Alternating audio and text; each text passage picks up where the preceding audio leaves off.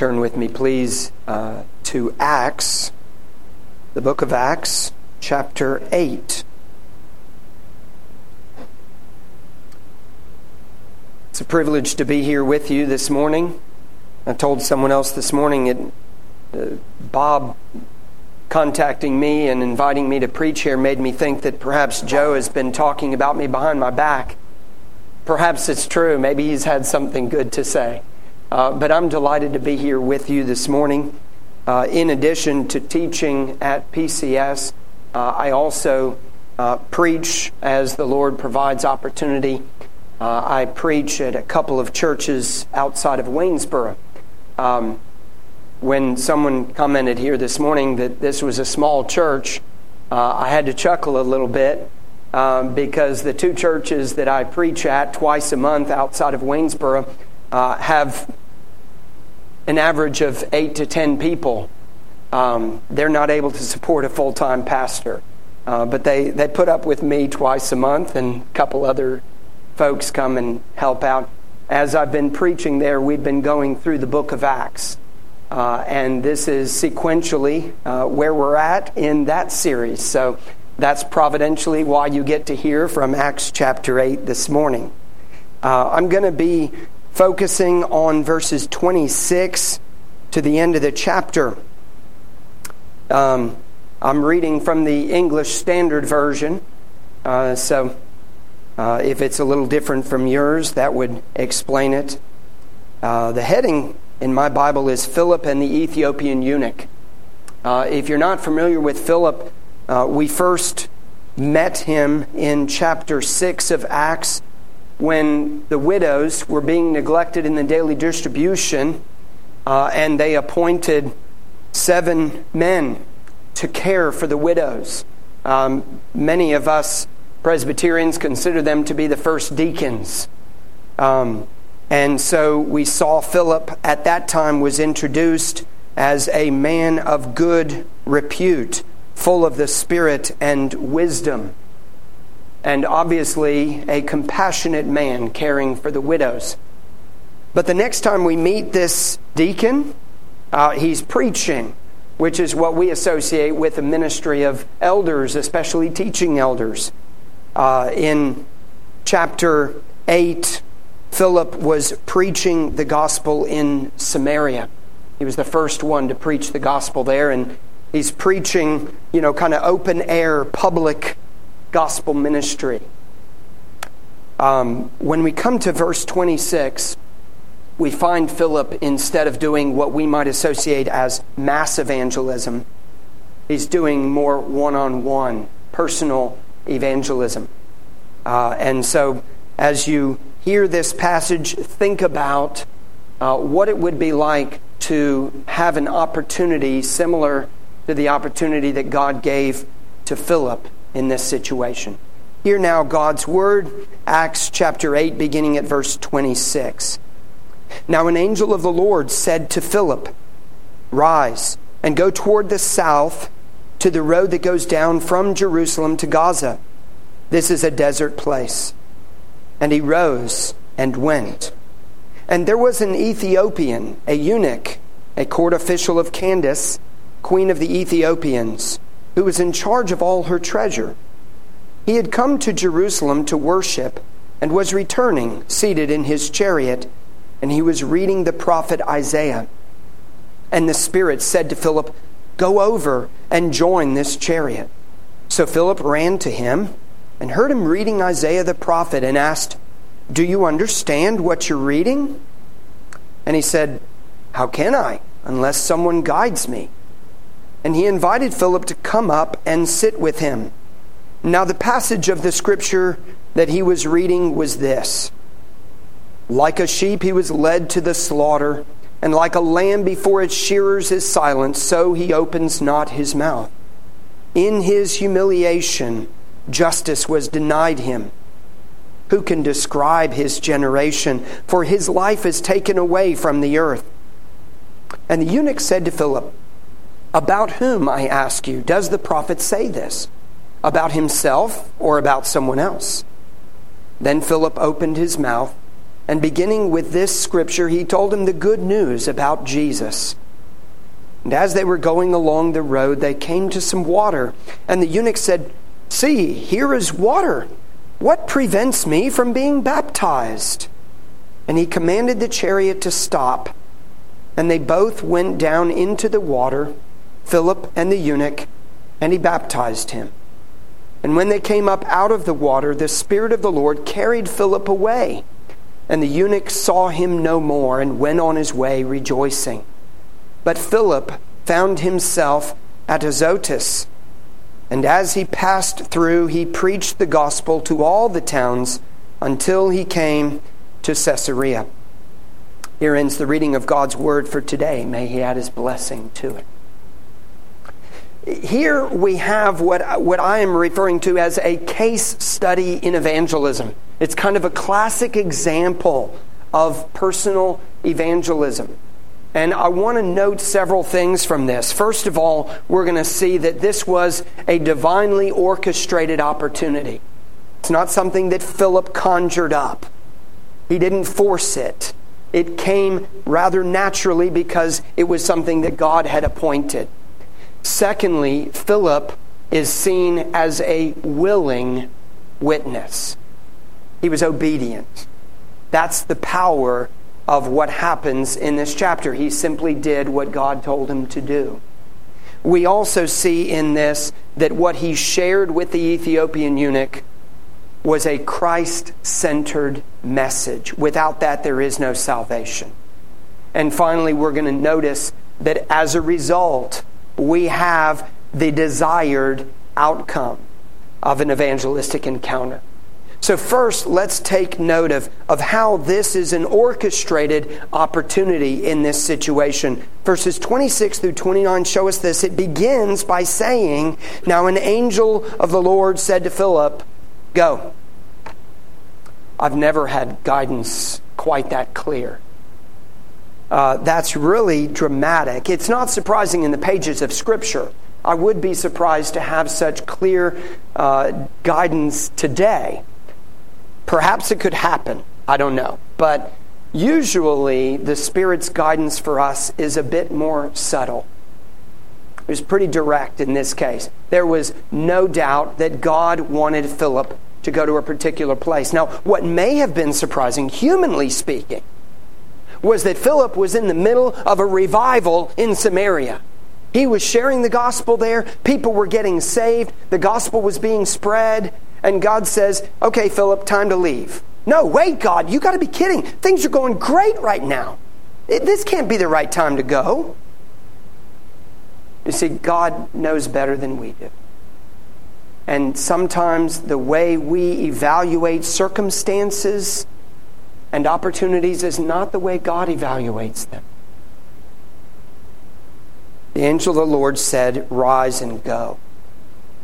Told him to go to a particular location. The guidance continued because in verse 29, we read that the Spirit said to Philip, "Go over and join this chariot."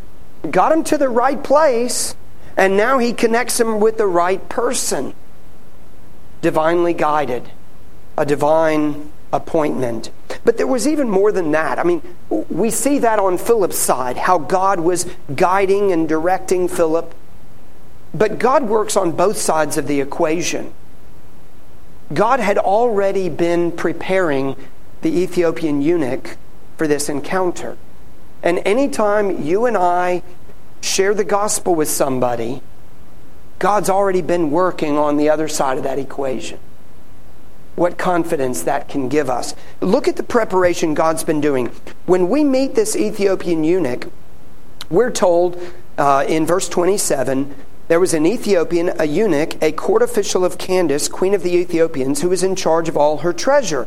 He was an officer in the court of Candace. He was an important individual. But we also read that he had come to Jerusalem to worship. That's an amazing thing. Why was he going to Jerusalem to worship if he's an Ethiopian? He came quite a distance. obviously, he had some kind of connection with Jerusalem and therefore with Jews, going there to worship. Was he himself a Jew? We don't know. Was he a proselyte? That means someone who had been a Gentile but basically converted to the Jewish faith. That's possible. Was he a God-fearing Gentile, one who more or less worshiped God but hadn't fully converted to Judaism? We really don't know. The text doesn't say. But his heart and his mind had already been prepared by God. He had already been exposed to the teaching of the one true and living God.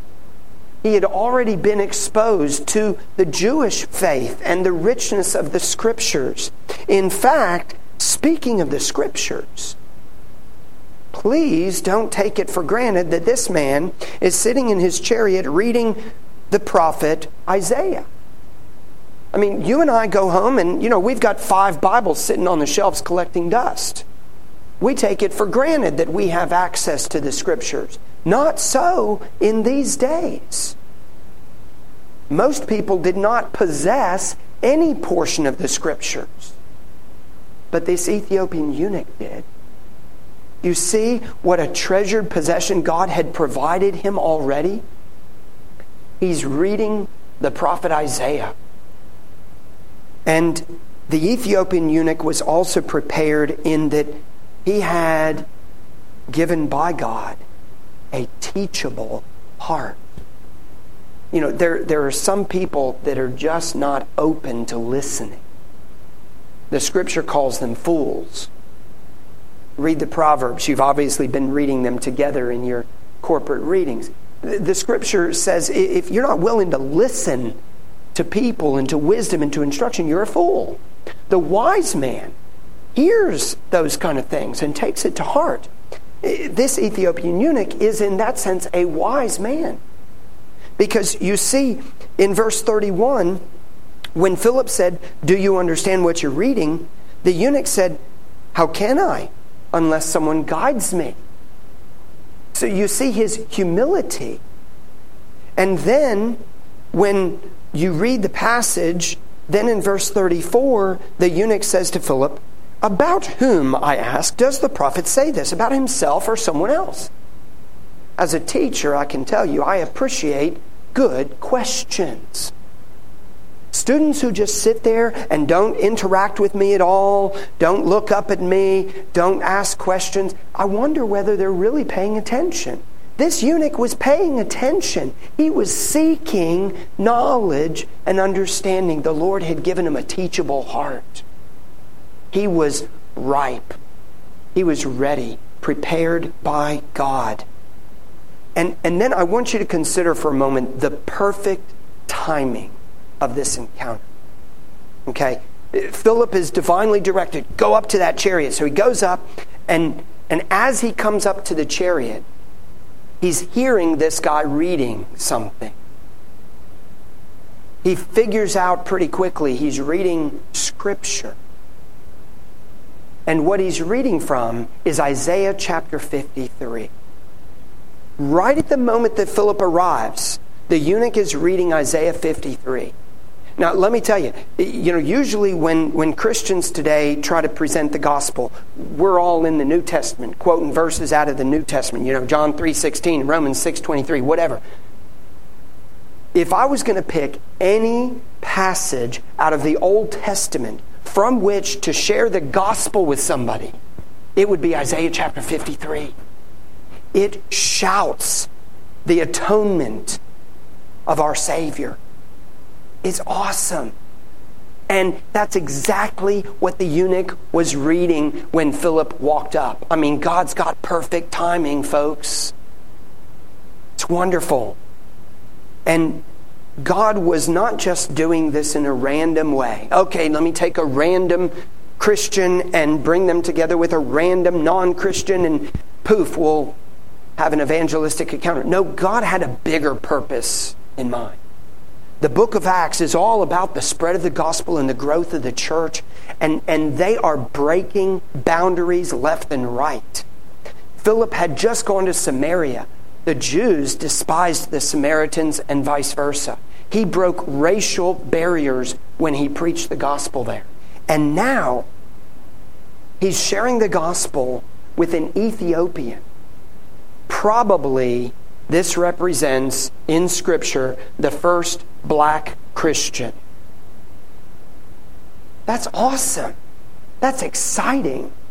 And what's even more exciting is that when this encounter was finished, this man went back home and undoubtedly was sharing his faith back home. See, God was spreading the gospel, breaking boundaries, advancing the church. Now, as we have seen from this passage, just in the opening verses, that this was a divine encounter, a divine appointment, I want to bring out two specific applications for us. The first is an encouragement. Everybody in this room, myself included, gets scared when we think about sharing the gospel with people. It's intimidating. We fear rejection. We fear that we don't know what to say. We're going to stumble over our words. We think we're going to say something wrong. We fear they're going to judge us because of mistakes we've made. But the encouragement is this: God sovereignly sets up these kind of appointments. I'm not expecting an angel to talk to me or to you, but I am expecting the same sovereign God who was at work then to be at work now, guiding and orchestrating every detail of our lives. It may be that you forgot something at the grocery store and had to make another trip back. And the reason for that is because God wanted you to meet up with somebody there. It may be that you had a doctor's appointment and you hated the fact that you had to go to the doctor. You don't like going to the doctor at all. But there in the waiting room was someone that God wanted you to have a conversation with. It may be someone you see every day, but now there's a new opportunity that had never presented itself before. But keep your eyes open. Be sensitive to the leading of the Spirit and the prompting in your heart, because God will open doors. He'll set up appointments. He's in that business. Now that's the encouragement side, but there's a warning side too. There's this slogan that has sometimes been popular among some Christians: let go and let God. Now, there is some marvelous truth about that. But far too often, Christians take this idea of, well, you know, God's the one leading and guiding, and I'm just going to sit back and wait until He, grabs a hold of my arms and stands me up. You know, I mean, they're waiting for something very dramatic and obvious, when quite often it's the still small voice. And quite often it's simply that we are to be faithful and just do what God said to do. He didn't say wait for an opportunity. He just said share the gospel. Go and make disciples. And the mistake we sometimes make with that verse is we think the word go is the command. In the original Greek, it's not a command form. It's an ing word. Participle gerund, I don't know. But it's an ing word. Going, make disciples. Which basically means wherever you go, whatever you're doing, be about the business of making disciples. Which necessarily involves sharing the gospel. Now, we've seen the divine appointment. I just want to point out very quickly Philip's response to that opportunity. He was a willing witness. In verse 26, the angel said to Philip, "Rise and go." Two commands. And if you look at the very next verse, and he rose and went. I mean, the text could not have said more clearly that Philip did exactly what he was told to do. God said, go, he went. No questions asked, he just obeyed. And furthermore, when the Spirit told him in verse 29, go over and join this chariot, verse 30 says, so Philip ran to him. Now, I know some of you have in mind the movie Chariots of Fire, and you're picturing you running, trying to catch up to him. But really, this chariot was probably not a horse-drawn chariot. It was probably a wooden cart drawn by an ox. And it would not have been hard to walk at a fast pace and keep up with it. But Philip was eager about doing what God told him to do. He not only didn't delay, he was eager. He ran up to the chariot to do what God had called him to do. And he was bold. This man was a court official.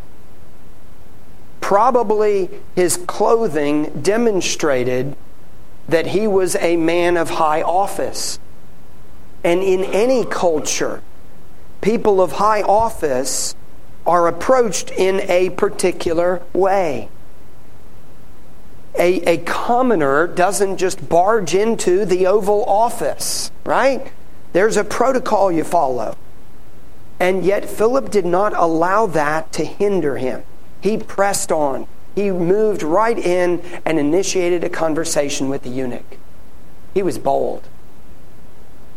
And when he had the opportunity, his message was a Christ-centered one, as ours always must be. Now, the eunuch was reading from Isaiah 53, I said. And Philip says to him, do you understand what you're reading? He's meeting the eunuch where he's at. He's not trying to introduce a foreign topic, but it came up naturally because he was reading Scripture, and Philip said, wow, you understand what you're reading there? And then he goes into talking about the Scripture. Verse 32, now the passage of Scripture he was reading was this, and it quotes it. The eunuch asked the question, verse 34. Verse 35, then Philip opened his mouth, and beginning with this Scripture, he told him the good news about Jesus. On this occasion, at least, Philip did not share his testimony. In our day and age, sharing our testimony is a very popular way to break the ice with someone or to try to witness to them. And I'm not saying that's a bad thing.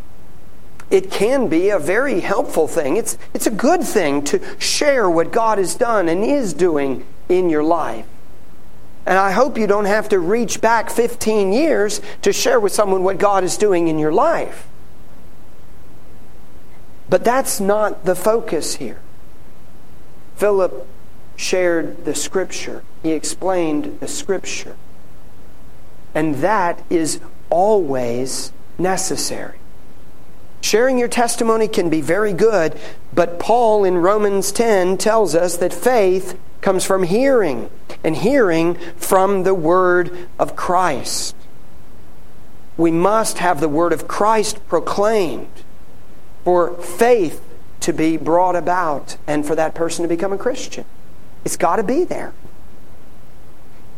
I love how the King James and New King James translate this phrase. The Scripture reading was, I think, from the American Standard Bible. But in the English Standard, it says, he told him the good news about Jesus. New King James simply says he preached Jesus to him. I love that. The simplicity of it, the straightforwardness of it. We must tell others about Jesus. And if you just, for a moment, look at the two verses 32 and 33, quoting the passage from Isaiah 53, we'll get a sense of some of what Philip must have shared with this eunuch on this occasion.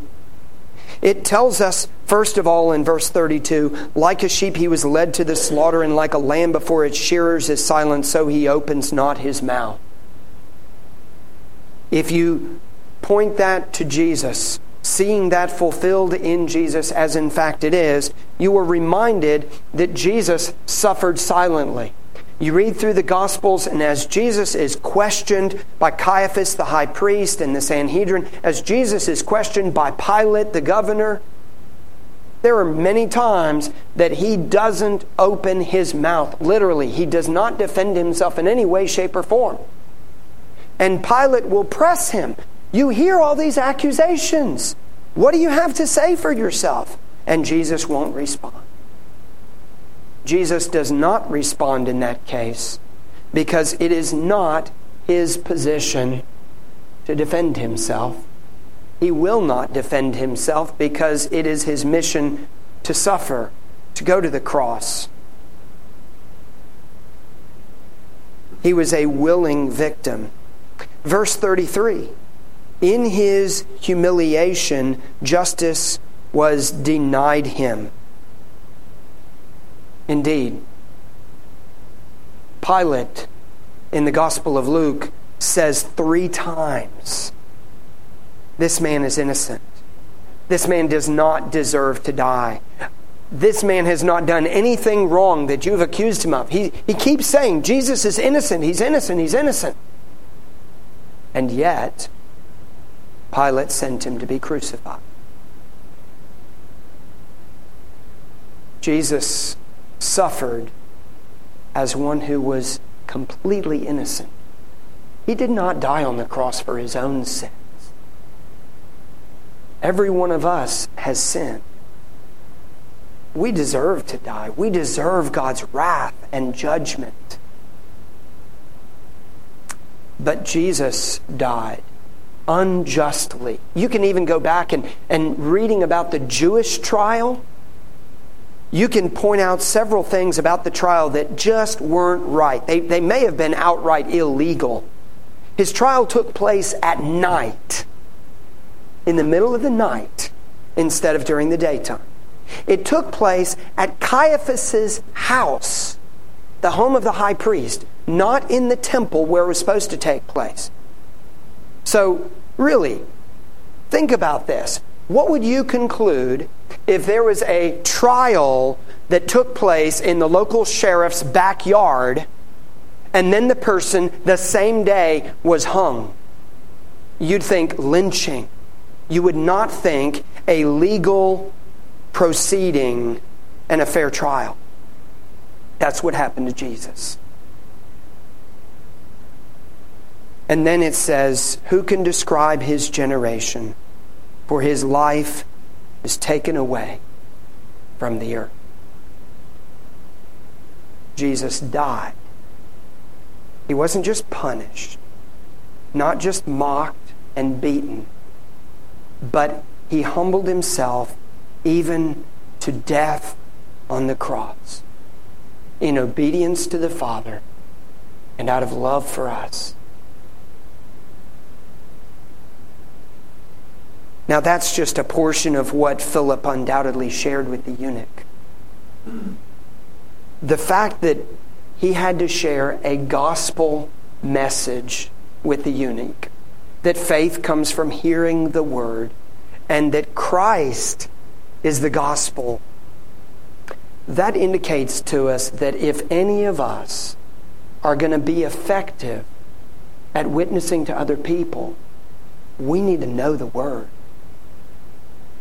It is shocking how biblically illiterate many Christians are today in America. We just don't know our Bibles. I mean, I see it all the time. I was grading papers over Thanksgiving break. Fun way to spend your break, by the way. I was grading papers, studying the Psalms. My students were studying the Psalms, and one of them kept saying, Paul says this, and Paul said that. And I'm like, no! Paul is in the New Testament. It couldn't have been written by Paul. And we just don't know these things. Now, you don't necessarily need to know who wrote what, but you do need to know some of the basic facts of the gospel. To be equipped to share the gospel, you should know some passages of Scripture by memory that you can share, even if you don't have your Bible with you or can't find it on your phone. Now, one of my favorite verses for this is Romans 6:23. It's one verse, and it shares the whole gospel in one verse. For the wages of sin is death. And that gives you an opportunity to talk about how all of us have sinned, how we deserve God's wrath and judgment, and we can't get out of that situation ourselves. We're doomed. The wages of sin is death. That's what we deserve. But the gift of God is eternal life. That's not what we deserve. You don't buy gifts for yourself. Well, some of us do, maybe in the days after Christmas. But a gift is something that's given to you freely. You don't earn it. You don't deserve it. The gift of God is eternal life. We deserve death. God gives us the opposite. Eternal life. And how is that? Through Jesus Christ our Lord. And you can even, if you're in a restaurant, you can even draw it out on a napkin and show a little cliff over here. The wages of sin is death. A little cliff over here. The gift of God is eternal life. And then draw the bridge. In Christ Jesus our Lord. But whatever scriptures you learn some scriptures that proclaim the basic facts of the gospel so that you'll be equipped. I don't know if this church has ever done evangelism explosion training or anything like it. It's not a perfect system, but it's a good system. It's a tool. It gives you an outline to memorize and learn so that when God provides those opportunities, you can share. Whether you do it that way or some other way, learn the scriptures, read it, study it, saturate your minds and hearts with God's word. And by doing so, God will be preparing you for these divine appointments so that hopefully what happened in the eunuch's case can happen in your case also. We see that after Philip shared with him, verse 36, they're going along and the eunuch sees some water, says, "Hey, how about I get baptized right now?" Now, there's not been in the text any clear and explicit mention that he received the gospel, that he prayed to receive Christ, that he became a Christian, whatever. And so in some translations, King James and some others, you'll see another verse in your Bible. If you were paying attention, you'd see that the English Standard and many modern translations went from verse 36 to 38 with no 37 in there. There's a text note. Verse 37, when it's there, says, "And Philip said, 'If you believe with all your heart, you may.' And he replied, 'I believe that Jesus Christ is the Son of God.'" That likely was not in the original text. It's perfect theology, okay? It is absolutely orthodox. And I have no doubt that before Philip baptized the eunuch, he confirmed that the eunuch did in fact have faith in Jesus Christ. But we see baptism here, which is a sign and seal of our salvation, of the gospel and its benefits. You remember the Shorter Catechism 94. The sacrament of baptism is a washing with water in the name of the Father, the Son, and the Holy Spirit, which is a sign and seal of three things. First, that we are joined to Christ. We are united to Him by faith. And baptism is a sign and seal of that. Secondly, that we receive the benefits of the covenants of grace.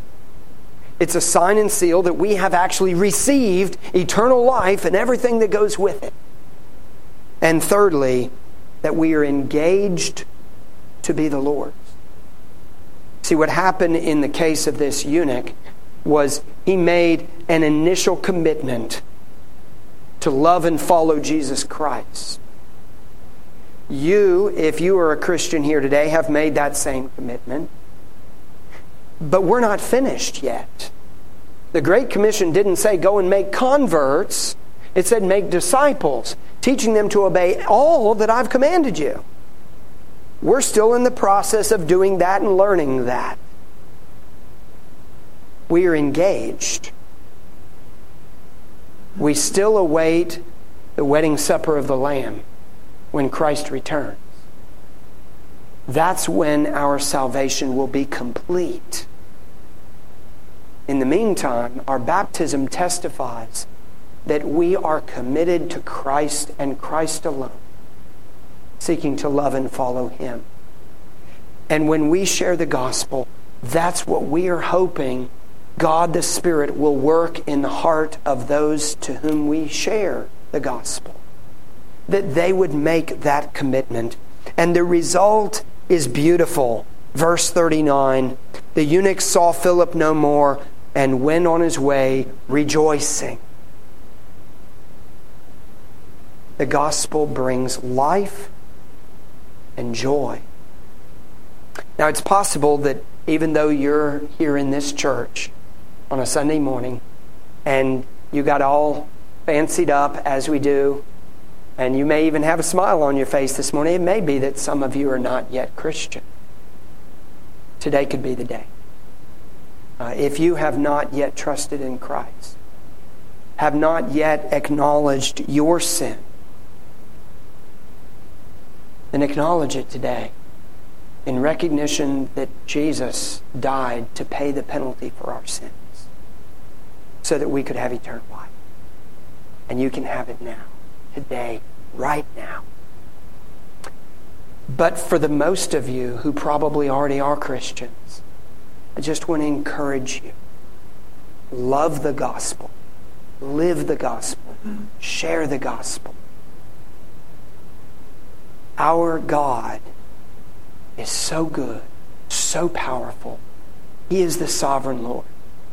And He's guiding and orchestrating every circumstance of your lives to accomplish His purpose.